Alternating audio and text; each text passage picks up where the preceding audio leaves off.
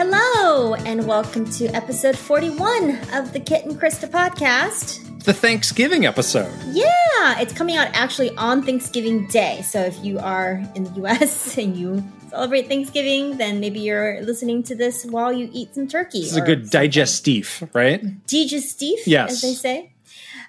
What's on the menu today? Well, let me tell you. Today is our big Game Awards predictions episode. We cannot believe that the Game Awards is just right around the corner.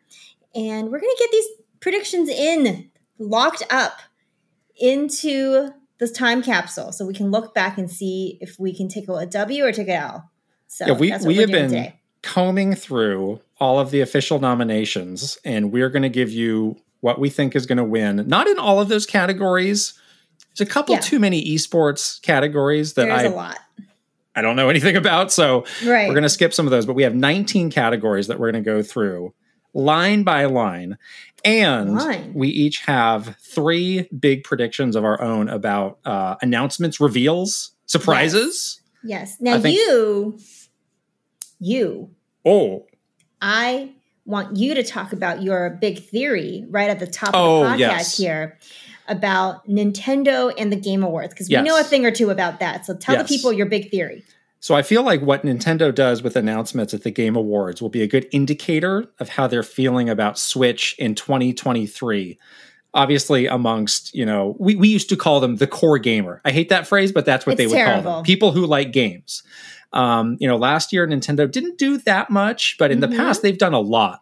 So if they're feeling like, maybe things are starting to slow down on the Switch, maybe we need to really get something out there, reach beyond the audience of Nintendo Direct, we might actually see some really big announcements. Exactly. So I think that's what's going to happen. I don't want to get too far ahead of myself. I think Nintendo's going to have a huge show. Yeah. I'm on that. I'm on the hype train with you on this Nintendo stuff. I do have that same sort of feeling that they are going to go big at the Game Awards. We'll talk about that in a little bit. But this discussion about Nintendo and many other predictions are coming up in this episode, which is very exciting. That's right. As usual, everything that we do here on this channel is made possible by our wonderful Patreon family. Thank you so much for all of your support. We cannot do this without you, and we're so glad that you're with us. Thank you. We're gearing up for another great virtual meetup with some of our Patreon tiers that will be happening this weekend. We're going to unwind after the big holiday and hang out and enjoy each other's company. Yeah, it's going to be really fun. I always look forward to those monthly meetups that we're doing. And as usual, we have just the most wonderful community on our Discord. We just got some more messages just this morning about how great the server is and how everybody is just super friendly and nice. And of course, we have a food channel that is off the hook right now because of all the Thanksgiving stuff. So that's true. Fun to look at as well. Someone made my curry and I was very excited. What's your hottest Thanksgiving opinion? What is that supposed to mean? Like what is your most out there? Yeah. What's your hot take on Thanksgiving? My hot take on Thanksgiving is that I kind of like the leftovers more than the actual meal. Like I kind of like the eating on Friday more than the eating on actual Thanksgiving. It's an extremely lukewarm take, I have to tell you. Sorry. I mean, I'm a traditionalist. What can I say? What about you? Mine is, Thanksgiving is kind of like our national amateur hour for cooking. It's like, if you don't know what you're doing with cooking, and if you don't cook often, don't choose Thanksgiving to start. It's a bad place to start, That's not a hot take. That's just like Captain Obvious. Listen. It's like, you're not a race car driver, so don't go driving a race car. What kind of hot take is that? Millions of people are like, what do I need to do? Oh, the turkey's going to be 5 hours late because I don't know what I'm doing in here. In this day and age of the wonderful world of DoorDash or whatever, also please sponsor us, DoorDash. You could get everything delivered. I mean, it's not hard. So that's not what I'm talking about. Your take is also lukewarm, just like my Thanksgiving I don't think leftovers. so. Very. We have a great new video that is out now about weird Switch accessories. That's our Super Kit and Krista video that just came out. You should all check that out. Yes. I have some right here. Oh, next really? to me. The tiny controller? Oh, the toaster. A teeny toaster. Why does that exist? With 2 games. Oh. Whoa. And this teeny controller, which is very cute. Look at this. Oh no! Why do I keep What dropping is going on, everything? Butterfingers? Oh my gosh, Wow. It's crazy. You got some turkey grease on your fingers, I think. Basting Been away. skimming off the top already. Basting away. Anyways, check out the this video. I don't know if you saw this. This video is controversial. Very. We've Our been friend, called out. our good friend, Woodhawker. Is he our friend still after AKA this video? Beat 'em ups. I don't think he liked, and this is. I admit it's a style of video that he had done. I don't know if he did it as well as we did, but I think he took issue with that. There's some beef the pot is being stirred once again between us and the Nintendo people. So I for one, I don't get the it. drama continues. What are you gonna do? The plot thickens like that gravy, as they say. Oh, This entire episode is going to be Thanksgiving puns, by the way. yeah. Get on board. It's a very on again, off again relationship we have with them. Yeah. It's a little dysfunctional, I gotta say. Story of my life, honestly. Story of my life. Okay. It's all right. I'm here for all of them. I'm here for the good and the bad. Yeah. I did enjoy seeing, though, all of the great feedback on our Wii U anniversary episode. Oh my gosh. Which continues to just delight people. We participated in a story with the one and only Stephen Totillo. Yes. Where he wanted to hear, after listening to the podcast, he reached out to us and said, wow, I want to dig a little bit deeper on some of these stories. So there's a story from Axios that he wrote that you can check out. And Stephen has been long time, ingrained in the world of Nintendo with us. And we've been through a lot of this roller coaster of the just Wii U a lot. Just a lot. You don't have to say what it was. It's just a lot. Deep sigh. With Stephen. So it's kind of interesting to, just talk to him about it because he was sort of very much involved as well. So Exactly. It was great to see that story come out and yeah. You and I both talked about this. It really was cathartic for both of us to just tell that story and have it sort of be in one place. I think more so than we imagined, like the sort of taking out your memories. If there's any Harry Potter fans out there, you'll get this reference. It's like when you get the pensive and you take your memories out of your head into the pensive. I don't have a clue what you're saying right now. And then you put it in the bottle of Dumbledore, you guys, I know you are Harry Potter fans will get this. That is what this episode felt like to me. It's like you got to take all the little bits and pieces out of the memory banks and put it somewhere so you can look back at this piece of gaming history, And it was kind of cool to have this as a place to do that, and it was very cathartic for me. I have to say. Yeah. I think it took people a bit of time to come around on understanding our stance on the Wii U and our feelings about the Wii U because they're very different from most people's. Yeah. It's a very complicated relationship. Again, story of my life, people. Jeez. Right?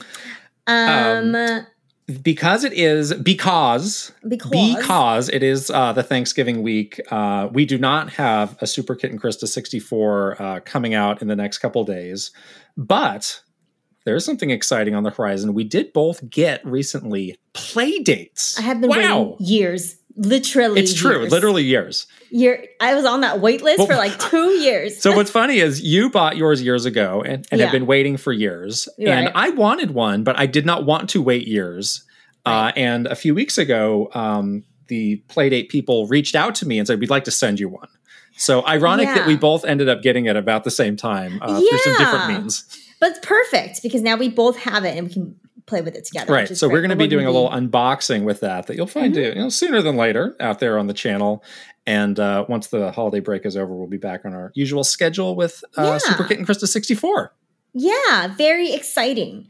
The last exciting announcement that we have is holiday merch. Yes! I'm so excited about the holiday merch. You guys know that we are big fans of the yearly Nintendo holiday sweaters. And I think I own every single one since they started doing them and since I've worked at Nintendo. So I have at least 7 of those Nintendo holiday sweaters in my closet. And now that we're not at Nintendo anymore, I'm like, guess what? We're making our own holiday sweaters. That you made these of designs. I did. Well, I continue to be mystified at how you did this. Yeah, I'll put some photos up. But I'm really proud. Like, I love how this new job that I have lets me do things, you know, that were once hobbies, like drawing and stuff. So I actually took our little faces, that's part of our logo, that our wonderful friend Lee Kovacs created for us. And I took that sort of same style of it being pixel art, and I made some merch designs in that style. So we have this cute little one with a reef, and then also one, per your request, sir, Santa hats. I love Santa Claus. I won't lie. I will not lie. I love Santa Claus. Please make me something with Santa hats. And I said, okay. Very exciting. I gotta say, it doesn't sound like it's Thanksgiving for your cat. Your cat sounds upset. She's always mad because I lock her out. I would have her in here, but it's 2-hour podcast. I'm like, I can't deal with you for 2 hours. 2 hours of caterwauling is what we're going to get now. I know. I'm sorry. Speaking of exciting things, this episode is sponsored by ExpressVPN. Wow! Thank you, ExpressVPN. Going online without ExpressVPN is like leaving your kids with the nearest stranger while using the restroom. Most of the time, it's probably fine, but you never truly know who you're trusting. Why would you ever risk it? That's why you need to be using ExpressVPN. You love ExpressVPN. You have used this for a long time. I do. I use this for a long time. You know, anytime you connect to some sort of unencrypted network, you know, if you're at a coffee shop or if you're at the airport or in a hotel, we travel a lot, and this is exactly why I use ExpressVPN, because you never know if your online data is going to be secure with these unencrypted networks that you're always connecting randomly to when you're on the go. So I've used it, and it's super comforting to know that I have something that keeps my data secure. And now is, I think, a great time to check it out because it's the holidays. You're doing all sorts of shopping. You might get an alert of like, oh, there's some great sale that I need to buy now. You might not be at home. You might be on some weird network. This will keep you safe. Exactly. And it also works on all your devices too. So if it, you know, your laptop, your phone, your tablet, like I'm like the bag lady with like every single device possible. And I use it for all of them. And it's really convenient and really nice. Yes. Secure your online data today at expressvpn.com/KitKrista and get 3 extra months free. That's expressvpn.com/KitKrista. expressvpn.com/KitKrista. Link is here as usual and also in the description below. That's right. All right, on to our big TGA segment here. And for this, we're combining story time and Never a Minute because this is a whopper. This is a beefy one. As I said in my award-winning rap, it's not just big, it's a whopper. Okay? I forgot about that line. That's a good line. That's a great line. It might be an award for me. I don't know. Trending game rapper. That's me. Oh, not trending gamer. Bad things happen to the trending gamer. Oh, I am not the trending gamer. They get canceled in the bathrooms at E3. They get exposed. They get exposed in the bathroom at E3. Oh no. Okay, we digress. Let's get into this big prediction episode. We have, as you said, we have 19 categories from the Game Awards. You can actually vote on the Game Awards too. So like, I'm going to do that after this. Collect our You've already done the work, so might as well. Exactly. And we're going to be at the Game Awards. That's right. Very important detail. Very important. Very important details that we're going to be there, and it's going to be really fun. Yeah. And I can't wait to be back in person at the Game Awards. It's one of my favorite events of the year, so it's going to be great. We didn't get to go last year because it was kind of a small group with the pandemic, and Nintendo frankly didn't have a ton going on. No. And I think that was the only Game Awards that I had actually missed. So I'm excited to get back. Yeah. I think you have been to every single one. I might have missed like one out of that mix. So we have been longtime Game Award attendees. And it definitely felt strange last year just to be left behind by Nintendo. Yeah, no, the schedule's like we're getting invitations to fun things. We're going to be vlogging it so you can see it through our eyes, but it's going to be really fun. We have a special guest we're meeting with. That's true. So excited about. Okay. On to the categories. Category one. The first. Best narrative. And the nominees are A Plague Tale Requiem, Elden Ring, God of War Ragnarok, Horizon Forbidden West, and Immortality. I admit I did not know what Immortality was, but I looked it up. Yes, so now I looked do. it up. I looked it up. Out of this list, I have played 3 out of the 4 games. I'm sorry, out of the 5 games. Yep, me too. Yeah, I mean, a lot of these are repeats on the list is repeated in many categories. So we'll be talking about these games throughout. But what is your initial thought for? There's been a lot of discourse around the narrative. Oh, the God Elden of Ring War discourse and Elden Ring, exactly. That's silly. I thought it's very silly. I think as well. I admit I had no clue what happened in that game story, though. So that's not my pick. Like maybe 6 videos on the Elden Ring story, and I still don't understand it, but I'm into it. Like I'm like, yes, good. This is cool. Yeah, but I don't get it. So I have no problem with it being nominated, but my pick is God of War. You think God of War is going to win? This is not what you think. It's what you who you think would win. That's what I think is going to win. Oh, okay. Yeah, these are not my personal picks. I should say we're going to do our own big game of the year episode. That's a good clarification. I'm thinking what the people. Which one will win? Yes, the game of the awards voting body, whoever they are, these shadowy figures. Yeah, the gaming, I also think. Yeah. The shadowy intelligentsia, the gaming Kitterati. I mean, the gaming Illuminati. What if I was secretly a voter? I knew it, and I didn't tell you. You're so shady. You would definitely do that. Jeff was like, "I want you guys to be in on this, but I can only take one of you." And you're like, "I volunteer. Come to Papa right here." I'm ready, Jeff. Okay, I also think it's going to be God of War Ragnarok. Yeah. I mean, God of War with the first game, it really swept those awards. Right. In 2018, so we know the voters love this series. This game has a great story. We've been playing it. I don't see anything else here that it can really hold a topple it. Yeah, exactly. And it's such a game that you play specifically for the story, versus some of these other ones on the list. Right. So more so than ever, I think, especially with this second sort of entry into this God of War series. So yeah.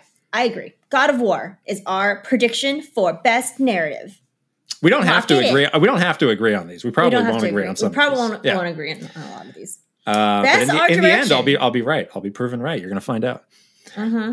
Best art direction is next. Nominees are Elden Ring, God of War Ragnarok, Horizon Forbidden West, Scorn, and Stray. Very interesting. Very interesting. Some different looks of games on this list. Yeah. How say you on this one? I'm a little torn, but I think it's going to be Horizon Forbidden West. Really? Yeah. Tell us why. I just feel like, again, this game is another one that is like really built for this category of art direction, and like the look of this game is so distinctive. The landscapes in this one in particular, and just like the style of it is so unique. And it really has like been branded as like the pretty game, you know? Yeah. So that's why I think I'm picking this one. I feel like you're going to disagree with me. I do. I think God of War and Horizon are great, but they are sequels that are kind of building upon what, the initial game already did. Scorn and Stray, I think it's great that those got nominated. I think Elden Ring's going to be the winner. I mean, that is kind of building upon the Souls games and what From Software has done before, but it's like that, like on an exponential level. And there's so many different looks to this game and just so much art that went into it. Most art, is that a category? Maybe it should be. So I'm thinking Elden Ring has a good chance here, just for the newness factor that some of the other games don't have. That's the one I was torn between for this category, is between Elden Ring and Horizon. Both of them have a lot of merit for this category. I agree with everything you said about Elden Ring. Yeah. Yeah, we will see. We shall see. Yeah. All right. Next category is Best Score in Music, with the nominees being A Plague Tale Requiem, Elden Ring, God of War Ragnarok, Metal Hellsinger, and Xenoblade Chronicles 3. Wow. Yeah. I was excited for a Nintendo game to be nominated for a non-best family game category. That's cool, you know? That's really cool. The Xenoblade fans are going to be upset when this doesn't win. It's not going to win. I don't think it's going to win. I think it is absolutely deserving of winning, but I don't think it will. Right. I agree. This one, and I'm not so super familiar with A Plague Tale or Metal Hellsinger. Yeah. I did look up a little, like I did listen to some OST stuff, but it's a little bit hard for me to tell. I feel like it's going to be Elden Ring on this one. Oh, really? Yeah. I love the music of Elden Ring. I think it's maybe a bit more ambient than some of the other games here. Mm-hmm. I'm thinking God of War is going to take this. See, that's the thing you were saying before about it being sort of samey from the first game. Yeah. So I wonder if the uniqueness factor here of Elden Ring will push it above God of War. Why don't we talk a bit about why we don't think Xenoblade is going to win this? Xenoblade is just, it's already like in a category where I feel like it's going to get a little bit dismissed, I guess. My feeling is like people are just going to immediately overlook it because it's not a God of War or Elden Ring. It's more, anime versus like traditional Hollywood, which is where I feel the Game Awards usually lean. It's like, things that are like in the style of a Hollywood movie, that's what we want. And there's still not the respect that you would want on something, as, quote, Japanese as Xenoblade. That's true. It's more of like sort of your traditional take on like expensive entertainment, something like that, is probably what's going to win. Yeah, even though that's probably the soundtrack that, I would choose to listen to if I was going to sit down and listen to one of these. Yeah. Although, so it's kind of a bummer for me to say that that's probably not going to take it. Yeah, and I think a lot of people are going to be disappointed. It's going to be a rough night for some people. It's all right. It's so good, guys. We can tweet through it, or we can hive through it. Whatever you're on these days, you can Mastodon through it. We'll do all the things, and we'll listen to that really sad song from Chapter 5. Oh, there we go. Again. That's a good way to get over some heartbreak.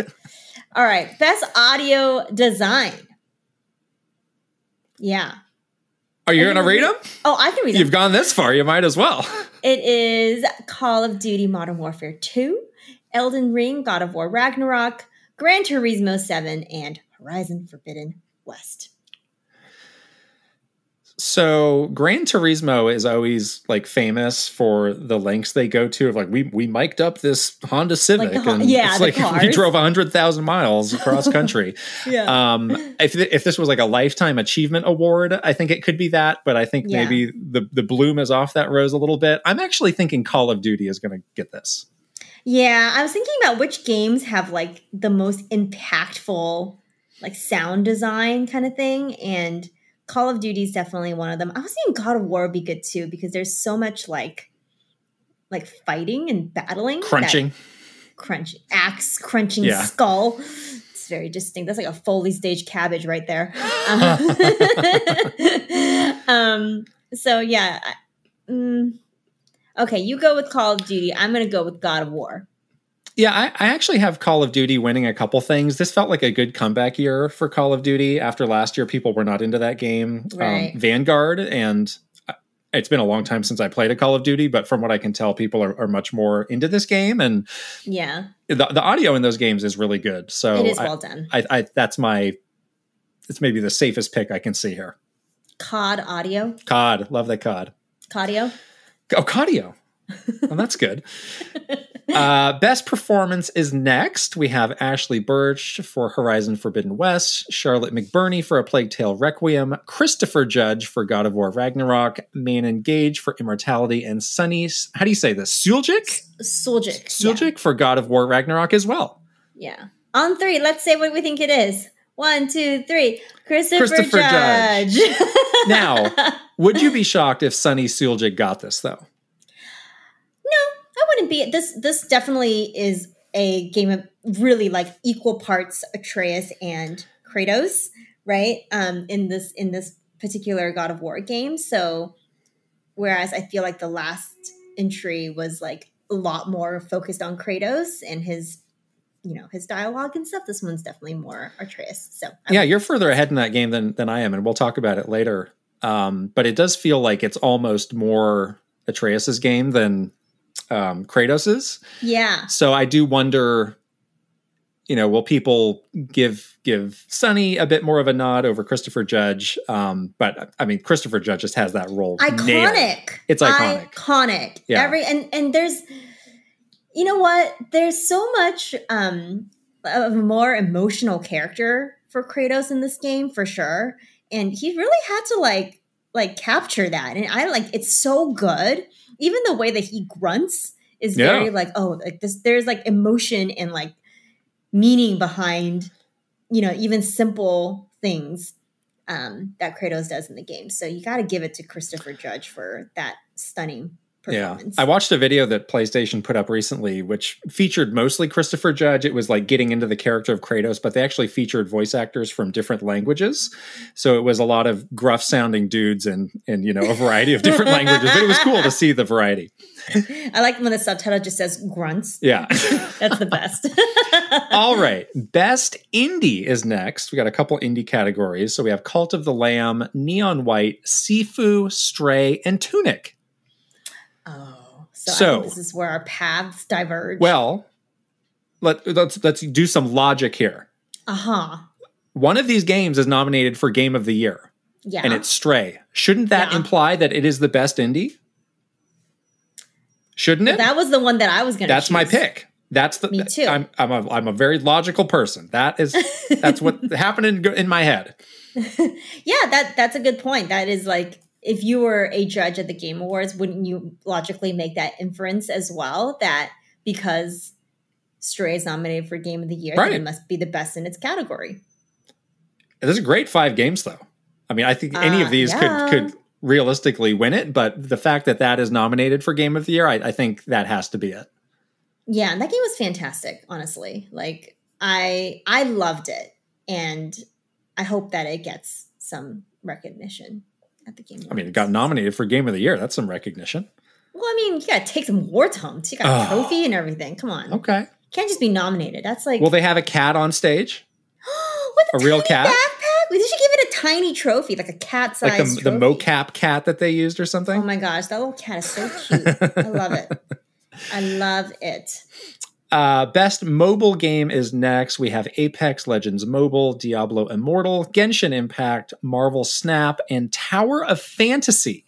Ooh, what is Tower? That's the only one that I don't know much about, I guess. This category, I mean, we know that the judges are not super hardcore into mobile games. Right. So I wonder about this category. Mm-hmm. I chose Apex Legends just because it's kind of a big-ish name that did a good job of being translated to mobile.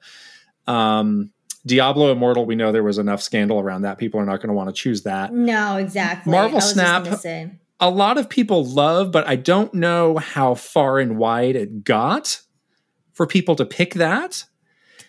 I think this is one where kind of late. This is like this is like voting for prop 77 on your whatever ballot you've got, and it's like, I don't know what this is. Like, I'm just eyeballing this for whatever looks good. Sure. You're fine. Apex Legends, great. I'm gonna go with Marvel Snap, even though that's your pick. Well, no, I mean yes, yes, no, I mean yes, and no, but also yes. But I do think that this has like a, to your point, like a wide appeal. Like this IP is really big. It captured a lot of it's almost has like, it's not at this level, obviously, so don't come at me that I'm saying this, but like Pokemon Go like captured all these people that never played Pokemon, like I feel like this Marvel Snap game captured a lot of people that maybe never played mobile games or never even liked Marvel beyond watching the occasional, Avengers movie or whatever. So I'm going to give it to, I think Marvel Snap does have a good shot. Yeah. Best action game. And we should say there's another category right after this. Best action adventure. Right. So the 5 for best action are Bayonetta 3, Call of Duty Modern Warfare 2, Neon White, Sifu, and Teenage Mutant Ninja Turtles Shredder's Revenge. Nice. Nice. Again, here I'm going Call of Duty. I was going to do Call of Duty for this category as well. Yeah. Bayonetta 3 did not seem to get as much critical acclaim as the previous games. Yeah. So I don't think it's going to be that. Neon White and Sifu and Ninja Turtles, those are all great games. But I don't think it has like the impact. The cachet. Yeah. You know? Cachet. So and again, this was a good rebound year for Call of Duty. Yeah. Quality wise. So exactly. I think that is like by default. It's always good to win by default. Some deserving. Sure. So I think that's where. So you agree? I agree. This is my Call of Duty pick. Okay. Best action adventure, though. Best action adventure: A Plague Tale: Requiem, God of War: Ragnarok, Horizon Forbidden West, Stray, and Tunic. This is almost the like Game of the Year nominees right here. Pretty much, yeah. Again, showing the types of games that the judges really gravitate towards. We got a lot of them. Right. Action adventure. Action adventure. Oh, jeez. You don't know? I think it's God of War. I think it's God of War too. Yeah. I really need to check out A Plague Tale. I'm too scared of rats. Rats. I'm really scared. Can you play it and tell me if you think it's good? I will. Yeah, I will. Okay. Yeah. I need to if it got nominated this many times. My gosh. Exactly. I know. What a miss by me. Yeah, I totally missed this one. Yeah. Again, another great list of games, but yeah, I think God of War stands out from this. Yeah, that's really, I mean, it's almost a little too obvious, and I didn't want it to be, but I kind of. Sometimes that's the answer. The obvious choice is the answer. Yeah. All right, best RPG. We're almost at the halfway point here. Ooh. We have Elden Ring, Live Alive, Xenoblade Chronicles 3, Triangle Strategy, and Pokemon Legends Arceus. So tons of Nintendo four games. Switch games and Elden Ring. Yeah, but it's interesting. You know, Elden Ring is probably, like, by traditional terms, the least RPG-ish of the bunch of this group. Yeah, but it was such a smash hit. It's gonna win. I feel like this is gonna win. It's like there's 4 really great Switch games, and then there's like the hulking, like behemoth smash hit that is Elden Ring. It's like, how can you stand up to that caliber of game? Like, really hard, you know? Roger's base is going to snap a pencil because I know Roger loves a lot of these games. Snap some other things too. These all could win, but again, just knowing they're not gonna. How big Elden Ring was, I have to go with that as the likely winner. I think so too. Yeah, it might not be our personal pick. Again, more pain for the Xenoblade fans. My gosh. They're going to be in a lot of pain all night. When are they going to catch a break? They're going to be in a lot of pain all night. Yeah. I'm sorry to tell you right now. That's my prediction. You'll be in pain. Pokemon Scarlet Violet were not nominated because they announced the nominees before the game even came out. That's right. It was earlier than And we heard that the review code for that went out a little bit late. So I think the Game Awards might have just said, well, we're just scratching this. Yeah. Well, at least Arceus is on here. Yeah. But, you know, that's a good Pokemon. That inner workings of their nomination date can get a little tricky. It's hard with the holidays. Yeah. You know, like right here in the middle of it. So I get it. I get what they have to do. It's tough. All right. We are on to Best Fighting Game, and the nominees are DNF Duel, JoJo's Bizarre Adventure All-Star Battle R, The King of Fighters 15. I cannot believe we're up to 15 on that series. Wow. Multiversus, and Sifu. I gotta tell you, this is the category where I have the most blind spots. We played JoJo's Bizarre Adventure. We did, and I was very JoJo poses. confused. We did the JoJo poses. We did the JoJo something or another's. That poor man that tried that was great because we walked up to this demo at the Summer Game Fest, and this guy asked, "So what do you guys know about JoJo?" And we said, absolutely nothing. And he looked stunned for a good 3 Mississippi. He did not know where to go from there. White as a sheet. Oh. And then had to catch us up on decades of JoJo lore in a span of 2 minutes, which was confusing for me. So I don't think that's going to be the one, people. I think it's going to be multiverse. I think it was going to be multiverses as well. Again, the broad appeal. Broad. That game had some momentum for a while as kind of a good Smash competitor, Smash-ish game. I think that game had a lot of potential to be a train wreck. It was not. No. So I think that's where people are going to go with this. And I think some of these other games are, again, just a tiny bit obscure to get that critical mass of the voting that you need. Exactly. Yeah. I totally agree with that. Oh, here we go. Here we go. This used to be our game of the year. Best family game. Here we go. We have Kirby and the Forgotten Land, Lego Star Wars, the Skywalker Saga. Oh my gosh, I wrote it down wrong. I was like, what? Splatoon 3, Switch Sports, and Mario plus Rabbids Sparks of Hope. Oh, yes. Best family game. I think it is going to be Splatoon 3. I think it's going to be Kirby. Well, we've seen that the family game definition is extremely loose, and it's really just a catch-all for anything that doesn't fit into any of these other categories. It's just 5 Switch games. Is like 5 Switch games that they want to put into a category. That's what this category is. You know, they used to have like a best shooter category. They did away with that, and now it's just kind of folded into action. And Splatoon actually has won that in the past. So we know the judges like Splatoon. I just worry about like the reputation of Kirby with these voters. I worry about the reputation of this particular Splatoon with the voters because it's so similar to Splatoon 2. They liked it. They're not as discerning as us. Oh, I just feel like it's like for the same reasons where when you say like, oh, you know, Horizon Forbidden West is the second game or Ragnarok is the second game. So do they give it to something? And people have said there's so many like quote critics or whatever that have said that this Kirby game has really shown that Kirby can grow into this new category of like AAA titles. So I think that it has a real shot. Okay. Yeah, I wouldn't. I'm going with Kirby. I would not be stunned if it was Kirby over Splatoon 3. All right. They got to get rid of this category. They got to do better than this. Sports. Come on. What is it going to be then? Where would you put a Kirby? I don't know. I'm not Jeff Keighley. It's not Game of the Year. But this catch-all for just these Nintendo games that don't fit, you know, whatever genres you've got, like you got to come up with something else. You just They can just say best Nintendo game. Sure. It's fine. Next is Best Sim / Strategy. I was upset that Mario and Rabbids was in Family Game, but thank goodness Mario and Rabbids is the first nominee here. It's a legit strategy game, so yes, it deserves to be there. Dune, Spice Wars, Victoria 3, 2 Point Campus, and Total War Warhammer 3. I think it's going to be Mario plus Rabbids. I think it is too. I have heard some good things about 2 Point Campus. I haven't checked that out myself, but that game had some good buzz. The Total War games are always really solid. But yeah, I think Mario and Rabbids is deserving and is kind of the big name again that the voters gravitate towards. I'm really throwing a lot of shade at these voters. But them's the facts. Well, I mean, they have to vote on something. Well, sure. But it's Mario and Rabbids here. We agree?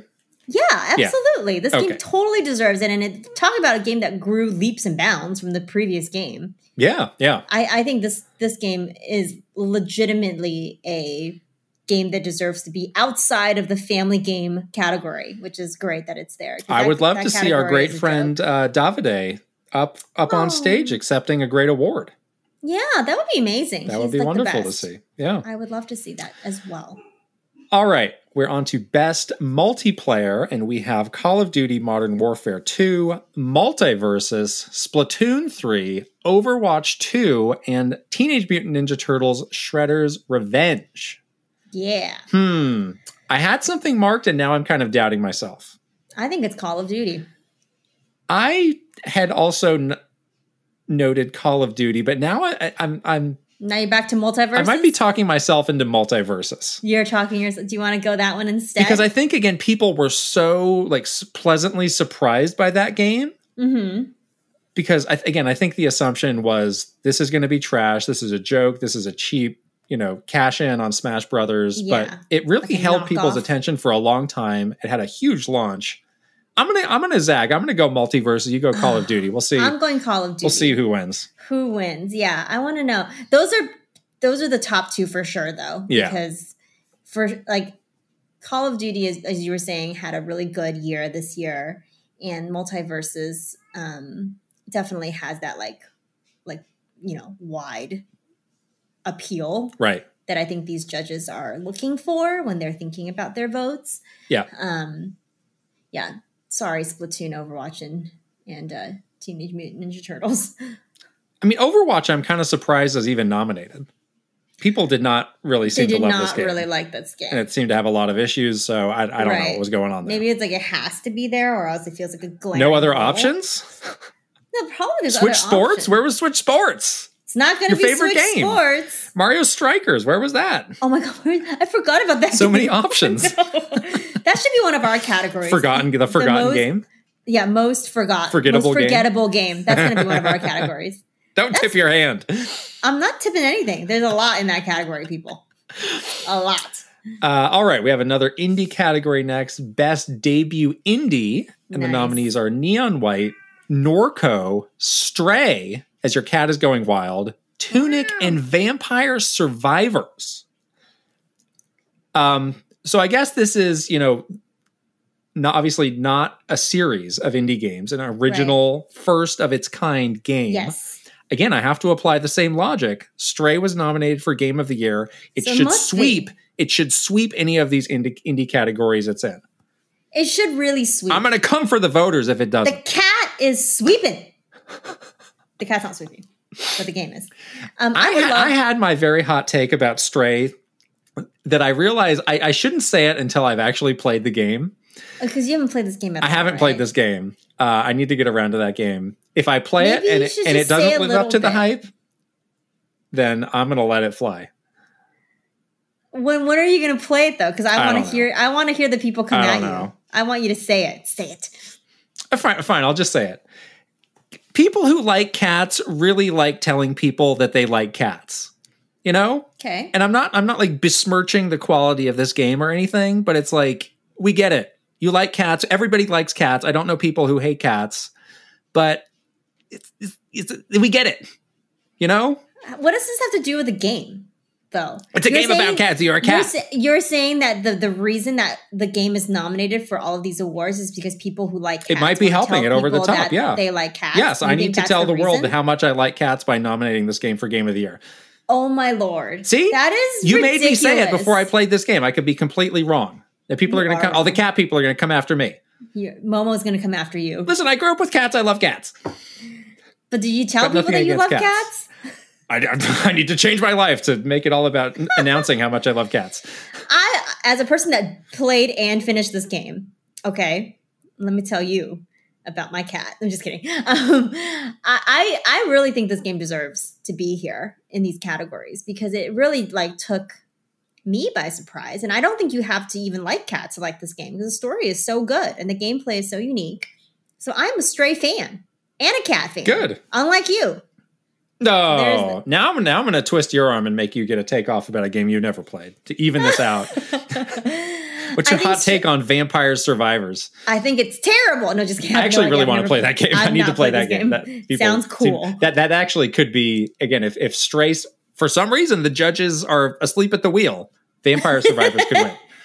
What about Tunic? I really, really want Tunic to win something because it's so good. Well, there is this thing, the recency bias of, the recency bias is real. People. People prioritize the thing that is freshest in their mind. Yeah. And Tunic came out kind of early in the year. Yup. And also in the shadow of Elden Ring, that it is not helping it. I worry that game might get it got nominated, but I think as far as how much people remember it, it might get a little bit forgotten, which would be sad.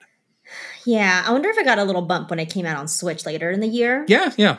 That game is so amazing. It really deserves to win something. Yeah. If it wasn't up against Stray, it's like that thing where 5 RPGs are up against Elden Ring. It's like, well, right. you're not going to win, obviously. So, yeah. Yes. I love this category. Best I'm adaptation. So glad. This is a new category. I think we So both cool. love this. This is a great idea. It's, best adaptation of a game into some other medium. Right. The options are Arcane, League of Legends, Cyberpunk Edge Runners, The Cuphead Show, Sonic the Hedgehog 2, and Uncharted. Don't be biased. I absolutely forgot that the Uncharted movie came out. Okay, it's not going to be that. So, but Marky Monk's in it. Take it off. He had to play a different character because it took them so long to make the game. That's funny. You said don't be biased. I actually think the winner is going to be Sonic the Hedgehog. No joke. I think that's what's going to get it. I think the winner is going to be Arcane League of Legends. I think that could be a strong option. People loved that. They love it so much. Everyone won't stop talking to me about it. I'm like, okay, I get it. I will watch this. Go away. But again, we know these voters lean Hollywood. Nothing's more Hollywood than a big blockbuster movie like Sonic. But Sonic the Hedgehog 2. Sequels don't do well. You've seen this movie, haven't you? Yeah. No, I've seen Sonic the Hedgehog 1. Oh, you saw 1. Okay. Sonic Week, people. This is time for the plug. Oh. 50,000. We're like within 1,000 subs close to doing Sonic Week. Sonic Week might be like the first week we come back in 2023 as Sonic Week, and that would be like a real good start to the year. If you are not subscribed to this YouTube channel, please do it now so that we can do Sonic Week. We want to convert Kit into a Sonic fan. We have our Sonic advisor Kit at the ready. Yes. Waiting, and I will not be telling you who this person is. Kid is checking into Sonic Rehab as soon as we hit 50K, people. He can be. It's probably the opposite of that. He can either going willingly or going kicking and screaming. But either way, he's going in. The butterfly nets, they're going to take me away. They're going to take you. They put the straight jacket on and make you hold your eyelids open while you watch Sonic the Hedgehog 2. Yikes. Winner of the Best Adaptation Game Award. I think it's Arcane. It could be. League of Legends. All right, we're down to our final 3 categories here. Most anticipated game. We have The Legend of Zelda Tears of the Kingdom, Hogwarts Legacy, Final Fantasy 16, Resident Evil 4, and Starfield. Come on, people. There's no question. It's going to be Zelda. It's Zelda. Yeah. Obviously. Yeah. Come on. I mean, come on. Really, come on. Especially because the rest of these games... Hogwarts Legacy? What? No. Yeah. I mean, I made a Harry Potter reference earlier, but it's not going to be that. No. Final Fantasy 16 has some bad press as of late. Yeah. Resident Starfield has just disappeared. Starfield we've not heard of since what since happened to that? June. Yeah. So it's been it's not on people's mind. Talk about recency bias here. Yeah, this is a given for Zelda. All right. Best game direction. I honestly don't exactly know what this means. I was going to ask you, but hopefully the voters do. Elden Ring, God of War Ragnarok, Horizon Forbidden West, Stray, or Immortality. God of War Ragnarok is my pick for this category. I am going God of War as well, but I will explain why after the next category. So let's jump into that. Oh, well, the next which is Game of the Year. Game of the Year. The options are A Plague Tale Requiem, Elden Ring, God of War Ragnarok, Horizon Forbidden West, Stray, or Xenoblade Chronicles 3. Okay, let's say our picks on 3. Let's see if we have the same one. Ready? 1, 2, 3. Elden Ring. Okay. So I think it's close between Elden Ring and God of War. Close. I mean, but I think it's one of those things where the voters are gonna. It's like you see this in the Oscars. It's like one gets Best Picture, one gets Best Director. It's like we're kind of doling it out a little bit to make everybody feel good. But it's not going to feel good because one wins Game of the Year and one doesn't. So yeah, people, you know what they say: second place is last place. I do think it's closer than people may have thought. Earlier in the year. Yeah, I mean I think we all had written off like, can there be any that there was no other option. Elden Ring this year for Game of the Year, and we were all anticipating God of War. God of War is a fantastic game, like amazing, but I just don't think it can. It's just a hair shy of unseating Elden Ring. I think. Yeah. No Bodhi category. Kind of disappointing. That's too bad. You won't be disappointed when we do our Game of the Year stuff. That's right. Our Game of the Year is going to be fun. We're going to have most forgettable game, Bodhi. Yeah. Many other That's right. ridiculous categories will be part of our Game of the Year All right. podcast. Now we each have 3 predictions for reveals. Big news, big announcements. Yes. This is what people come to the Game Awards for. So exciting. Please go first. World premiere. Elden Ring DLC. Oh, I had that too. What a great night to announce that. Yeah. I'm going to carry my dozen TGA trophies, my Game of the Year trophy. I'm going to drop a DLC. It's going to be awesome. I'm going to play it. Especially since they had, before Elden Ring came out, they seemed very closely associated with Jeff, and they had that big thing and Summer Game Fest. So I think they just want to hitch their wagon to Jeff with all this stuff. And they should. They should. Yeah. This is perfect timing for them. The game came out, pretty early this year. They need a resurgence for people to get back into the Elden Ring universe. What better time to do it than when you're going to sweep basically the Game Awards with your game. So this is actually not a Nintendo thing, but this is a lock for me. I think a new Mortal Kombat will be announced. Oh, it's been a while. Not had that on my radar. It's been a while since. So Mortal Kombat 11 was announced at the Game Awards 2018 with a great trailer and came out in May 2019. That's right. Those games had been on kind of a schedule, and it's been a while. I feel really confident that we're going to get this. Oh, yeah. That's a really good point. I really have not thought about Mortal Kombat for so long. It's been a while. Exactly. Yeah. So you think they're going to announce a new I feel really good about that. Yeah. Okay. All right. Well, that's pretty awesome. That would be great if they did. Mm-hmm. My other one is a Nintendo thing, and I think it's going to be new footage of Tears of the Kingdom. So I have an either or for a big Nintendo reveal. Okay. I think it could be that, or there are still people who are staking their claim on this Metroid Prime Remastered coming out before the end of the year. Oh. So there could be a situation. Wearing? We got to decipher that. Yes. There could be a situation where there's a Metroid Prime Remastered Shadow drop and some little tease for Metroid Prime 4 where it's coming 2023 or new info coming soon, something like that, because we've always hammered this point of this game does not exist on its own. It exists to promote Metroid Prime 4. Right. That's exactly right. It's like a marketing vehicle for and we Metroid know Prime 4. There's probably going to be a direct in January. So it could be, if this is the big game for 2023 Metroid Prime that we need to get out there after, going dark for all these years, this is the way to get it into that. Why not save that for January though? And go with Tears of the Kingdom that they already showed a little bit of during the last Direct. That's why I think it's either or. Zelda has always been associated with the Game Awards. Exactly. But again, I don't know. Nintendo might think we did that with the last game. We're going to go a different way this time. Mm-hmm. Again, the quote core gamer is what Nintendo wants to reach. And I think maybe Metroid has more of a potential audience, outside of the standard Nintendo fan based on what they're doing with it. I don't know. Yeah. I think it's an either or. Yeah. So I had written both. My only hesitation and question mark around Metroid, which I think all your points about reaching the quote unquote core gamer is totally valid and something Nintendo would definitely do, is that I kind of feel like Nintendo wants the first announcement for Metroid to be their own announcement vehicle. They're weird about the Game Awards because it's not their thing. It's they're inserting themselves into someone else's, Jeff's production, his show or whatever. So there's always been this weird pride thing with Nintendo, and we see it every single time we plan Game Awards stuff. Again, it goes back to my point at the beginning.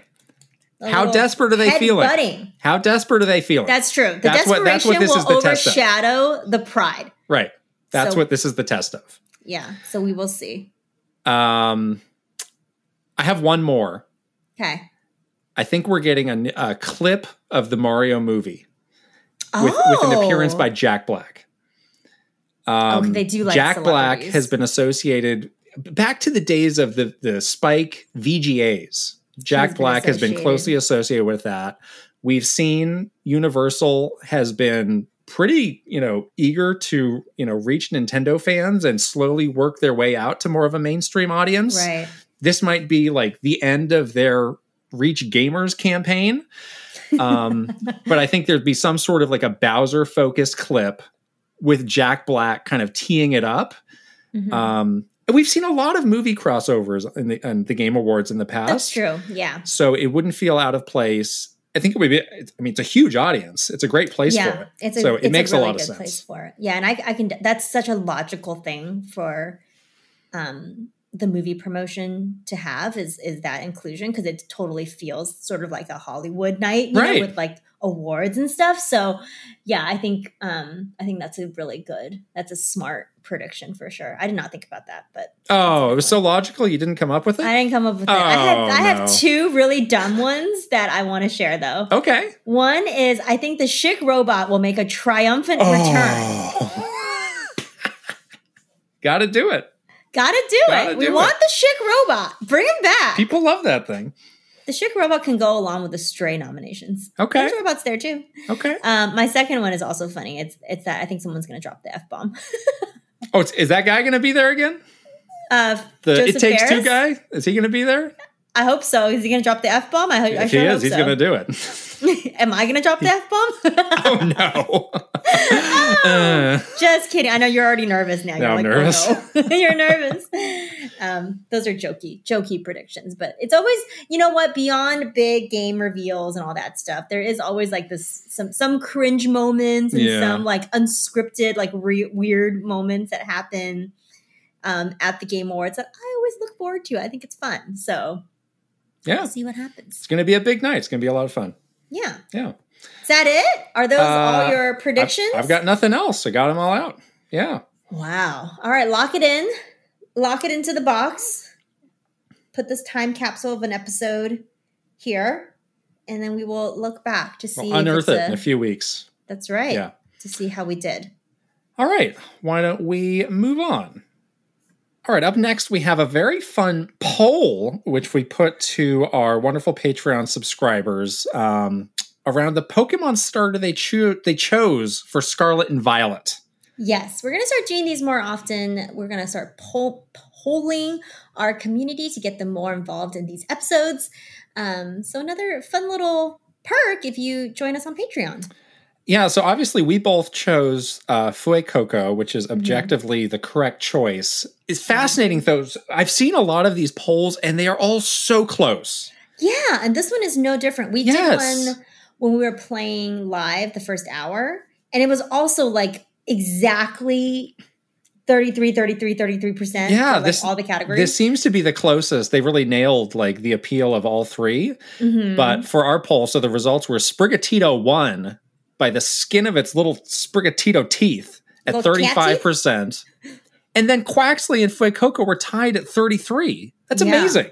That is seriously crazy that is that close. Usually there is a starter that everyone prefers, but this one is clearly hard to lose. We got some good comments. Juji Fruit says, I'm a water type fan generally. My factors in choosing a starter are, is it water? And is it cute or cool? Sometimes considering evolution, sometimes not. Quaxley is both. However, I am powerless against Grass Kitty, Sprigatito gang right up. Rise up. The Grass Kitty. Yes. The Mint Kitty, as people like to call it. Oh, yes. Tefu said, I'd love to choose Fuecoco, but my significant other has called dibs on it, so I've decided to go with Sprigatito, as I am not the biggest cat fan, but I want to feel optimistic about this one. That's an interesting case, where if you're playing alongside somebody else, it's like, I'm picking this. You got to go another way. You got to go another way. Right. Or if you can't pick the same game, like I'm playing Scarlet and you're playing Violet. Right.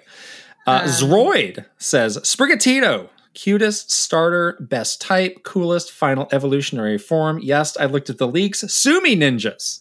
Oh no, the ninjas. You need to know what you're getting into, okay? I have no issue with this. My Fuecoco has evolved. And it looks real dumb. It looks a little dopey. Even dopier than before, which I don't hate. Yeah. How fun. We're going to do more of these. Yes. Well, that's a great transition into what we're playing. And the first thing here is Pokemon Scarlet and Violet. So a little warm up for you there. Exactly. So we have both been playing this all weekend long and up till now. From our conversations, it seems like I'm liking it a little bit more than you. You definitely are. And I venture to say now that you might be a bigger Pokemon fan than I am, just in general. Like, I think you're too mature now. You're just an adult. I've aged out. You're just another boring adult. Oh no. Can't recapture the excitement of your youth. I know, I really want to. So this is what we were talking about earlier this week with each other, which is I am having a hard time, and there's something that I can't quite put my finger on, like exactly why this is happening. But I'm just having a bit of a hard time, like feeling the magic of Pokemon with this one and getting into it.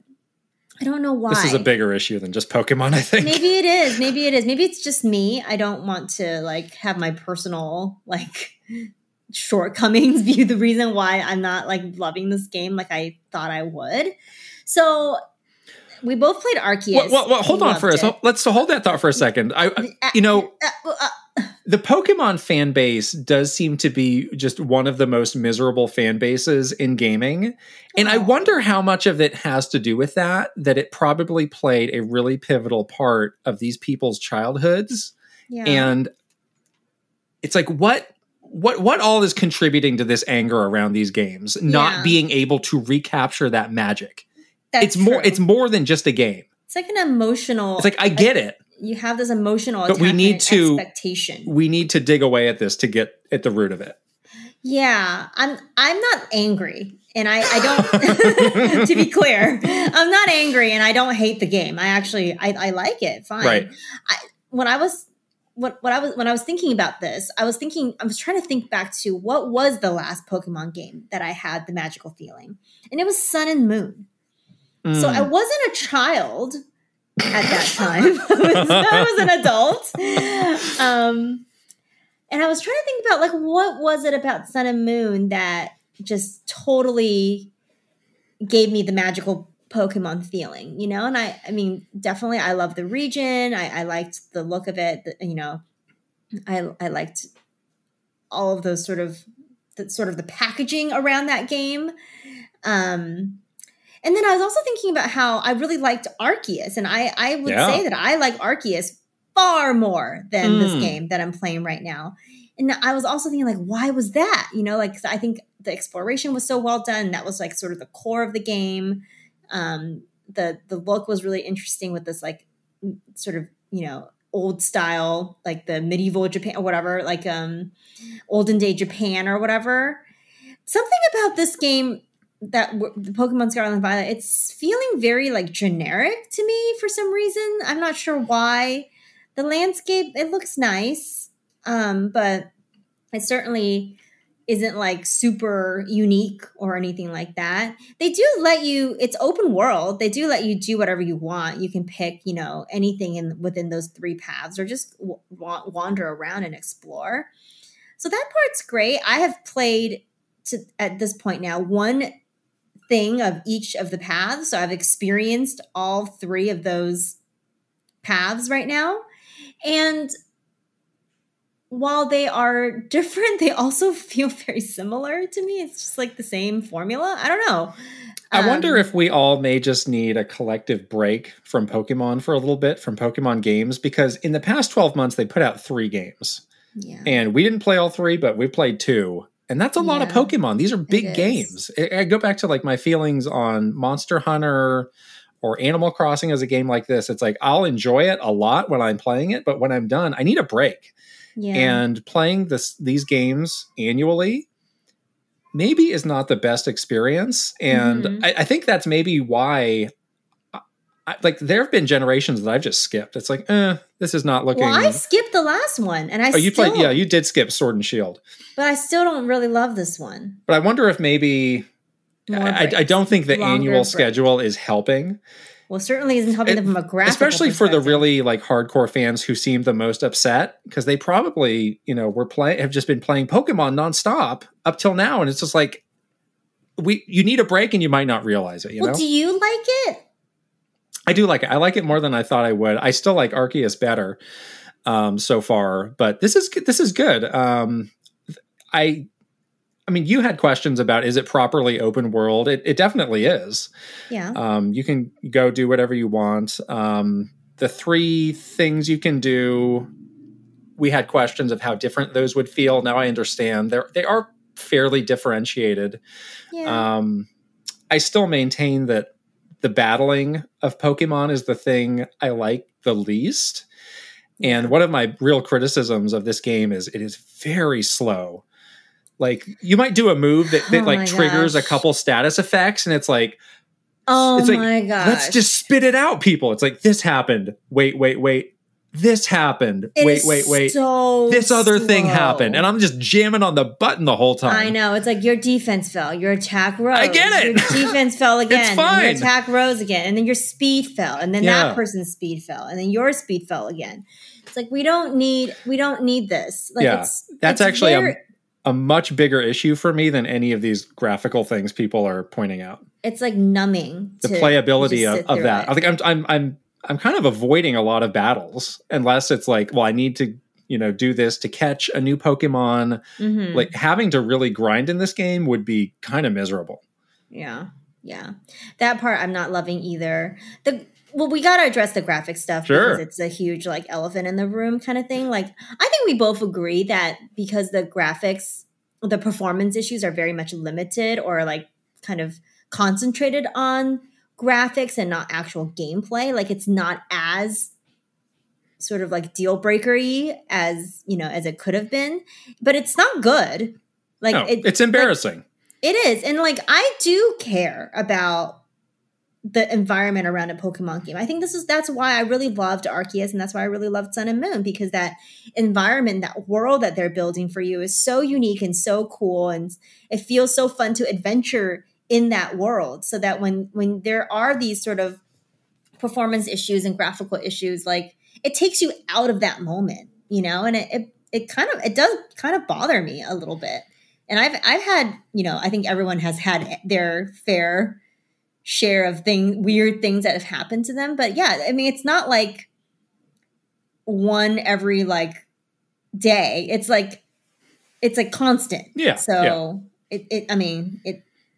it's pretty like significant, I mean, pretty much anybody who could be blamed has been blamed. Blame Nintendo, blame Game Freak, blame the Pokemon Company. Yeah. I mean, it's probably it's hard to know what the actual root cause is. I do think they care. I do think they want to do better. I do think they will take steps to prevent this from happening in the future, but I don't think it's going to be like an immediate thing, because we know like the schedules they plan out for these, it's not just the games, it's everything Pokemon. It kind of revolves around the games. It's planned out for years, and once they plan it, it's hard to get out of that schedule. Yeah, it really is. So I feel like they're probably playing catch up on issues that they realized they had a couple generations ago. Yeah. So it's really hard. I think they're in a tough spot. I think that the smart thing would be, though, to say, let's take a break, or let's slow down a little bit. I don't know why they needed to release 3 games last year. They could have done those remakes. Like, we could have done without those. And we were talking a lot about this in the bonus Q&A as well. Yeah. And we kind of dug into this issue a little bit more, but like, just a quick summary. There is like this bigger universe of Pokemon that revolves around the game. The game does not exist on its own. Like, it's tied to like merch and celebrity deals and brand stuff. The cards and the movies and every other piece of merchandise. Exactly. It's all interconnected into like this really complex Pokemon universe now. And so if one thing falls away, like the whole thing falls apart, So I think that's why they had to make these concessions with the quality of the performance of this game, because they cannot let this cog like fall apart out of this whole like network of things that's happening, which is kind of sucky, actually, because some of those things I don't care about. Like, I want a game that looks great and works, Like, I don't care about Ed Sheeran singing the song, or like, whatever, like the movie or the cards. Like it feels like you're like sacrificing something for like the good of something else, but maybe that something else isn't worth it. Yeah. So, I mean, it's like a lot of other things we've seen. It's like they've grown very quickly over the past, 5 to 10 years. They probably grew a little too quickly. And now they need to reckon with that, and they need to fix some of the problems they created. Right. It's definitely a problem that they've like. It's a problem of their own making, though. Like they have the power to pull back and slow down. Right. I don't think it would cause anything bad to happen. Well, I mean, yeah, they might make less money, which is a problem to somebody. It's bad for them. Yeah, I mean, I don't care. I think people blaming Nintendo. I don't really know what Nintendo. They can't really do anything. I mean, they are publishing the game, but Pokemon Company is independent enough that they can just say, like, no. Yeah. It's done. And absolutely, Nintendo, in my opinion, has very little power. Yeah. Out of all of the other things that Nintendo does have power and control over, Pokemon Company is something that they do not. Right. Even though they are the publisher, and there is like the shadowy business deal that they've done, like they did 50 years ago, whatever it was. There is the sense that, Nintendo needs Pokemon. Nintendo needs Pokemon to be exclusive to Nintendo. And Pokemon kind of holds all the cards. And so they're going to do what they want. And Nintendo really can't do much to stop them. Going back to the money point, it does make it harder for them to say this is a problem because, as we've recorded this, it hasn't happened. I am waiting for the press release to drop saying that this game sold some record number and smashed some record. So it's not like, there's all this upheaval at Disney. It's like Disney had a real problem. Their stock was tanking. And Pokemon is, from a purely financial standpoint, doing great. But there are these issues that are becoming more and more apparent. And, that is the sign of a good leader I'm seeing this before it becomes a catastrophe. And I'm going to address it now. So we shall see. Because it could be like a House of Cards situation. The thing that is good, though, is remember, Mr. Masuda is now in a very pivotal role of kind of managing all of this stuff. Yeah. And he has the game development background to understand what is happening, how it gets fixed, how long it takes to fix, and hopefully can reshuffle the deck. And guide the people in the right direction. Right. And I have complete faith in him to do that. I just hope that it's a priority and that that's something that they address like now, because I think they have a lot of goodwill from no matter how angry the fans are, they're going to buy the games. They want to play the games. Yeah. But at some point that goodwill will run out if you continue to have these issues that really, it's embarrassing. And it's not a game that you expect to pay $60 for in like 2022. Like that's not the quality that people expect, So anyways, I'm going to keep playing Pokemon and hopefully we haven't tried co-op yet. We've got to do that. The magic will be sparked when we play co-op. Is that what you're saying? I think so. We got a Nuzlocke. We got a co-op. And we need to run from the police apparently after we Nuzlocke because it's illegal. The ninjas and the ninjas are going to come after me for the Pokemon police evolution and the Nuzlocking and the co-oping. it's gonna be a real danger zone with Pokemon soon. Well, hopefully next week when we talk about this, who knows? I hope we can get to a place where we can talk about the game more than these issues, because it's like I'm kind of tired of at this point. It's like, I get it. This game's janky. But there is a lot to like about the game, which I agree. Hopefully we can get into more of that. There's no sparkle, but it's not bad. Yeah, is my current review of Pokemon Scarlet. Okay. God of War. Let me tell you about a game with sparkle, people. I was traveling the last couple of days, so you have catapulted past me. Oh my God, and I'm going to say, I think we might need to throw up like a 5 to 10 minute spoiler watch here for some light spoilers. Yeah, light spoilers, people. Not huge spoilers, but just some fundamentals about this game. I won't story spoil anybody. And if you want nothing, skip ahead like 10 minutes. Yeah, exactly. Because I want to talk about this game badly. Talk about going from janky Pokemon to God of War, though. That's a real leap for the eyes. Because you're like, oh, this is the power of a PS5. It really is significant. But I get it. It's not like it's a different, whole different, comparing apples and oranges, as they say. But it's still amazing. But beyond the beauty of the game, which continues to just, I'm just like looking around all the time in awe, because the different, realms that you're visiting in this game, they're all so unique. That was one thing, again, we were talking about this, like we were both a little worried that it was just going to be like snow thimble winter or whatever for like the whole entire game, just like trudging around in the snow. But that's absolutely not the case. You are going to all these different realms. You're meeting all of these different characters from Norse mythology. And every time we go to a new place, I just stand there like, wow, this is incredible. I just went to a place that I have been dying to see recently. I won't spoil it because this is a pretty big moment in the game, but I was just like, this is so cool. Like the way that they depicted this was just completely like just incredible, really incredible. So I'm loving that. One thing that has been a surprise for me, and this is maybe a little bit of a spoiler, is how much you play as Atreus. Yeah. I really did not see that coming. Like I thought for sure it was going to be the same as the first game, where you're mainly playing as Kratos and Atreus is like your little buddy, and he like helps, with some of the puzzles and sort of just follows Kratos around. But no, there are huge segments of the game. I would say this game is like 50% playing as Atreus and 50% playing as Kratos. I was like, wait a second, this is so different. I didn't expect it at all. That was the main spoilerish thing I wanted to talk about, because that was a surprise for me as well. I don't know if I like the Atreus segments as much as the Kratos segments, unfortunately. They seem to be, I had just finished one that was a really long story dump that felt, it was lightly interactive, I would call it. When it's like walking around and doing little menial tasks while you hear some dialogue. Totally. Kind of felt like I lost a bit of the momentum of this, great action game.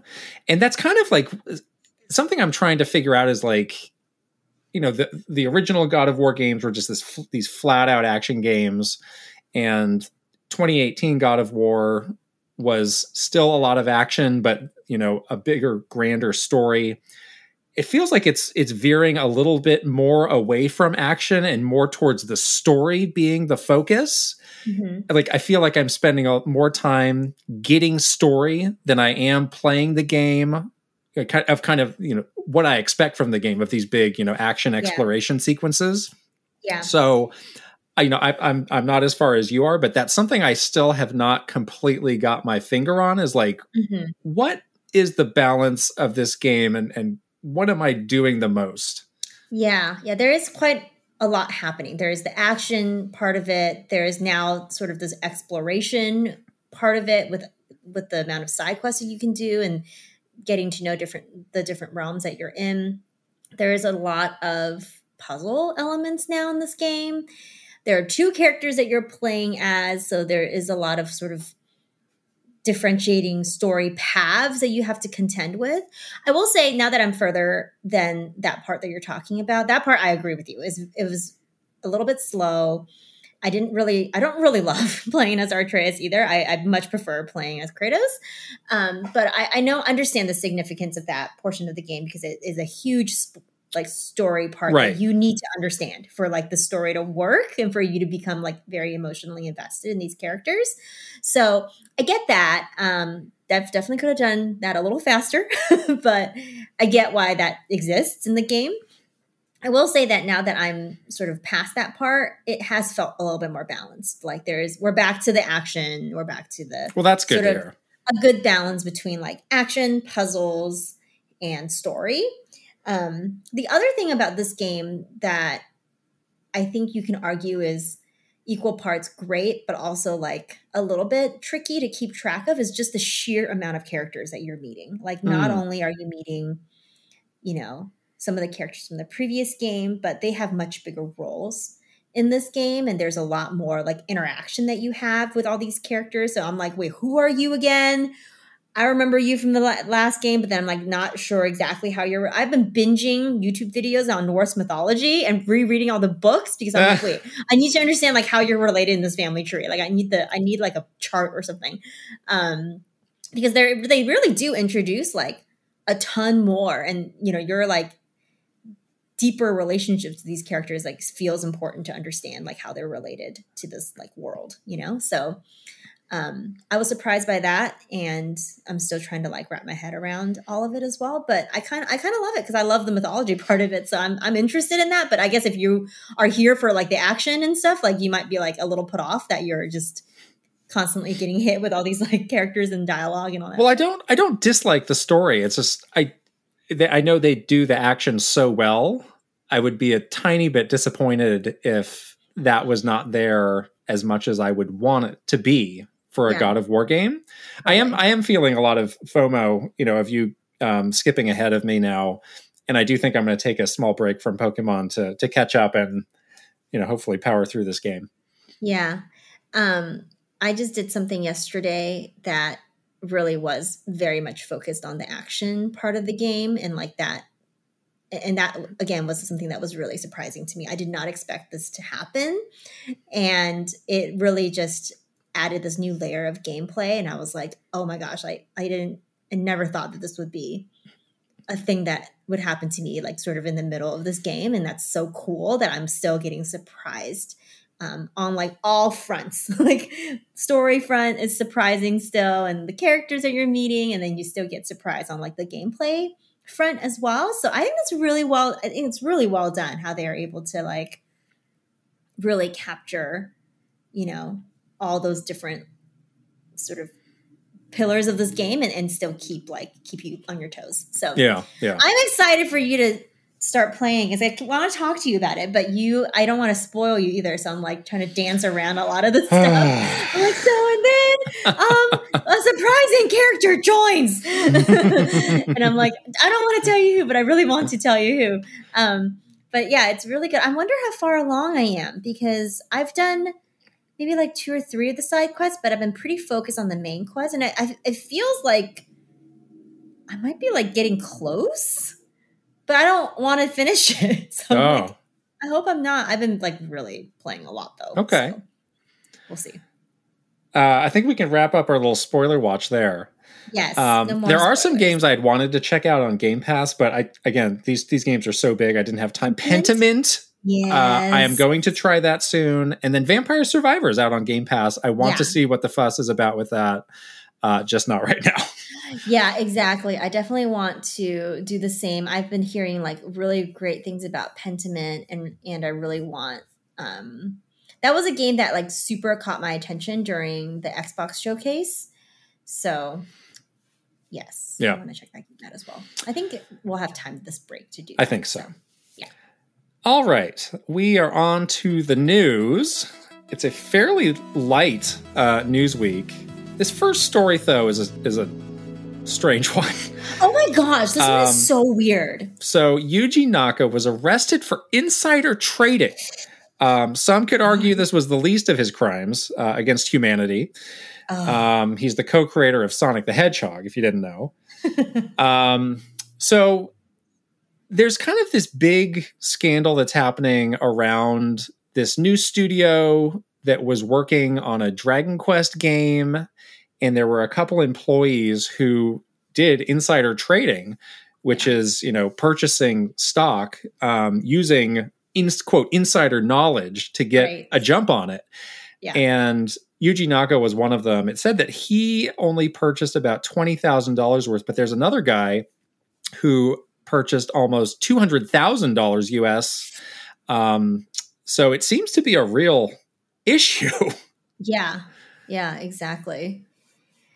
Yeah, this is a crazy story.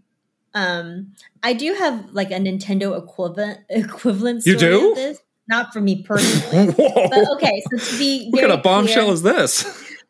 Bam! Who got arrested for insider? Oh my gosh. Just kidding. Nobody got arrested for insider trading. But Nintendo of America, we actually didn't get any stock options because the Nintendo stock is only traded in Japan. So like the stock prices did not affect, from a monetary perspective, Right. did not affect our paychecks when we were working at Nintendo.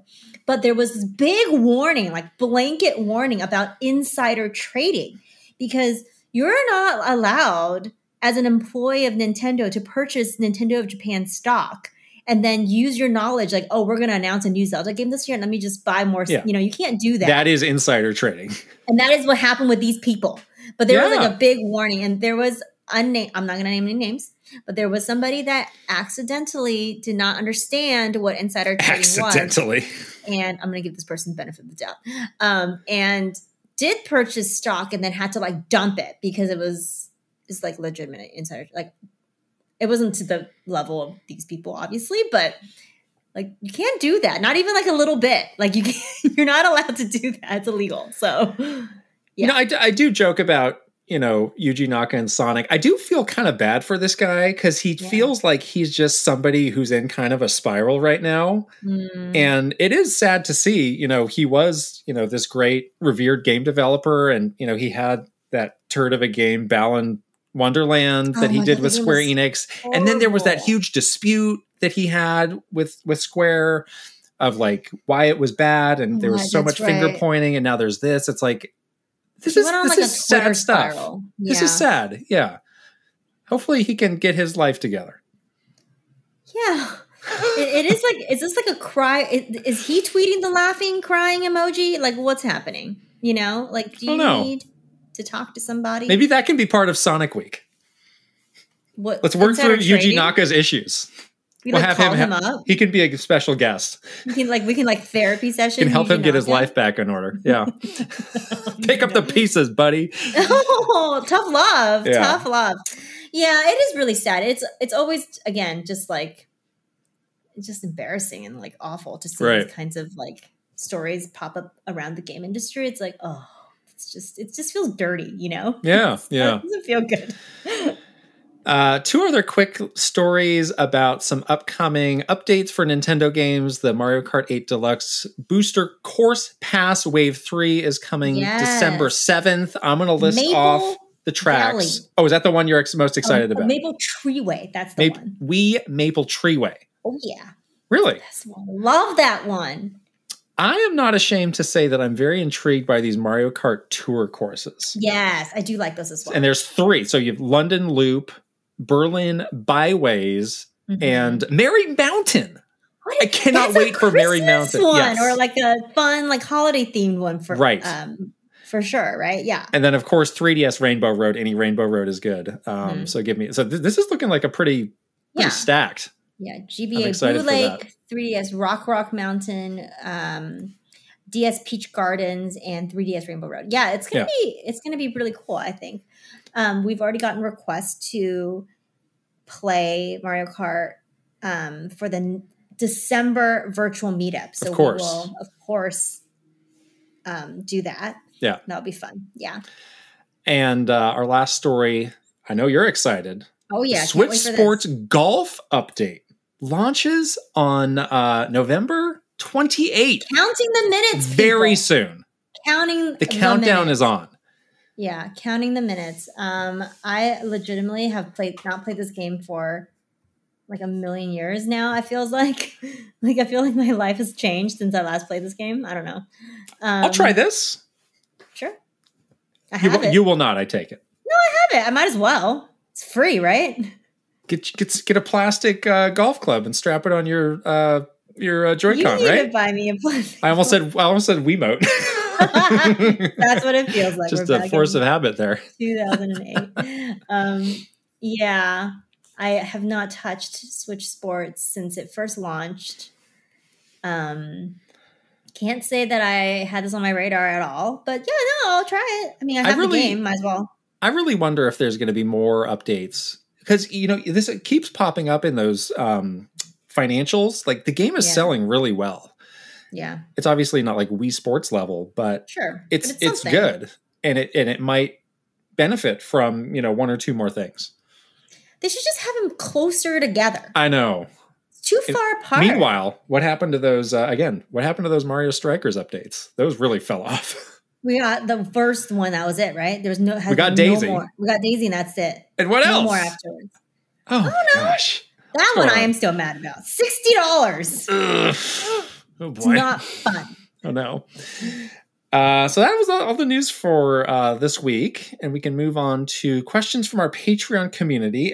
Each and every question we answer comes from our Patreon subscribers. We also do a weekly bonus Q&A with questions that and answers that are exclusive to Patreon. And I have a teaser of a question that we have answered in a recent bonus Q&A that you can only hear there. The question is from our subscriber Daichi. Were people at Nintendo worried about the Steam Deck? It was released shortly after the Switch OLED's reveal trailer. Most of the reaction was praising the Steam Deck and dunking on the Switch OLED. So if you want to know what was happening inside Nintendo when the Steam Deck was announced, sign up, patreon.com/KitandKrista. Get your hands on that bonus Q&A and find out for yourself. Exactly. The spicy questions are there. And you can listen to all the old ones too. Yeah. That's exciting. But on to our questions for this week. Our first is from Cerulean Mayhem. Hey.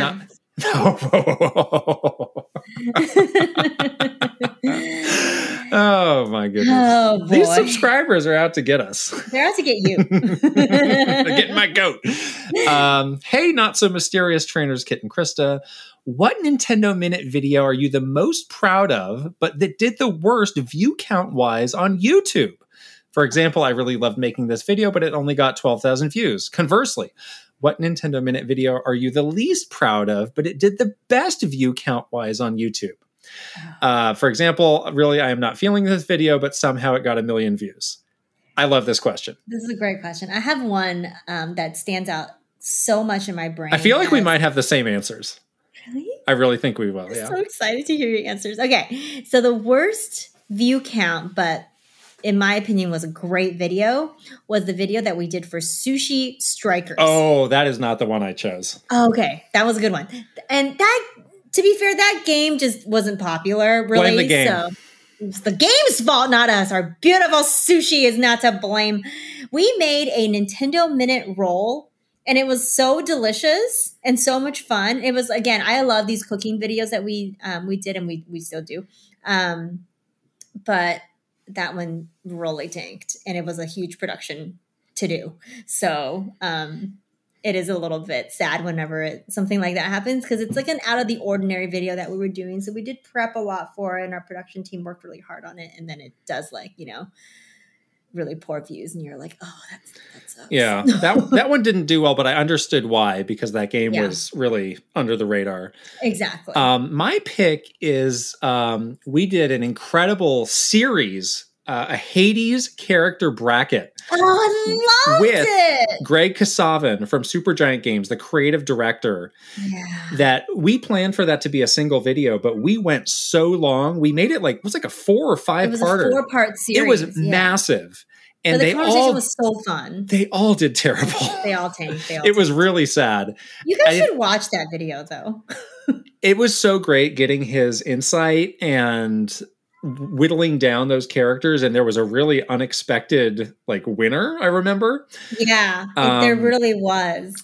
I think, you know, we did that. I think those came out like just a tiny bit too late. I think so too. That was always something that was tricky, was like, what is the perfect time for this video to come out? And Greg was so busy, we could only get him at a certain time. So we had to wait a teeny bit longer than would have been ideal. But those are excellent videos. Yeah. You got to watch them just to hear Greg talk about the characters in the game, because he's just a wealth of knowledge. And I was like fascinated listening to him talk. And I think the three of us got along really well too. I know. There was like a good vibe. And we also had another video with Darren Korb, which is the music director. That one is also excellent video. I think that one might have done a little bit better, but also not Game Busters. So anyways, if you are into Hades, which you should be, because it's a great game, we did multiple videos with the team there, and it was awesome. What is your answer for the second part of the question? We did an unboxing for Super Mario 3D All-Stars, which did get over 1 million views. Oh, wow. that is like a extremely bare bones game package. It's like we were really stretching like what a video could be here. It was like, here's the front, here's the back, and we opened it up and we're done. Thanks, bye. So it's like I didn't think it was a bad video, but it was like a little flimsy, in terms of what was actually in it. Yeah, it's really hard for me to answer this question because I really did love every single video that you have we made. To. And I also love every single video that we make now. I will say that I didn't hate this video at all, but I was just like, how can this still be getting 1 million views? Which were the Mario Maker videos. Like we just kept doing them for like ever. Yeah. I was like, wow. Like those were works of genius. Episode, how dare you? 9 of like I'm upset now. Favorite Mario Kart levels. Like it felt like I was cheating almost because it's like I'm not really trying that hard to like come up with a new video idea. We were just like playing your levels again and then it'd be like 1 million views. So I felt like sort of like gaming it a little bit or something. But wow, we didn't have the same answer at all. Oh well. We really don't know each other. Good question though. Kai X is next. Hi, Krista and Kit. In the couple of years preceding the Switch, a coworker would regularly proclaim that if Nintendo didn't hit a home run with their next system, that the company would be in very serious trouble or in danger of going out of business as we know it. Was this ever a legitimate concern within the company itself? This coworker of yours does not sound like a bundle of fun walking down the aisle making proclamations. I do proclaim. It's going to go down in flames, everyone. Sounds dire. There certainly was a lot of pressure, in those Wii U years. Again, this is why we have complicated feelings about that system because we were in the soup, as they say. I'm not sure it was as dire as like if Switch does not succeed, this company is like shutting its doors level. But definitely it's like, this is very important. We like need to make this work. And everyone needs to like focus on, this priority that is this next console coming out.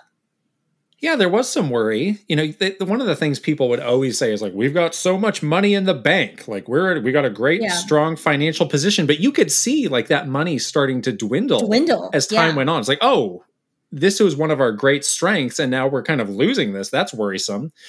Mm-hmm. And you do wonder, when you're in a prolonged period of weakness, like the potential of an acquisition goes up where it's like, I don't know. We can't cut it anymore by ourselves. Like we might need to sell to somebody else.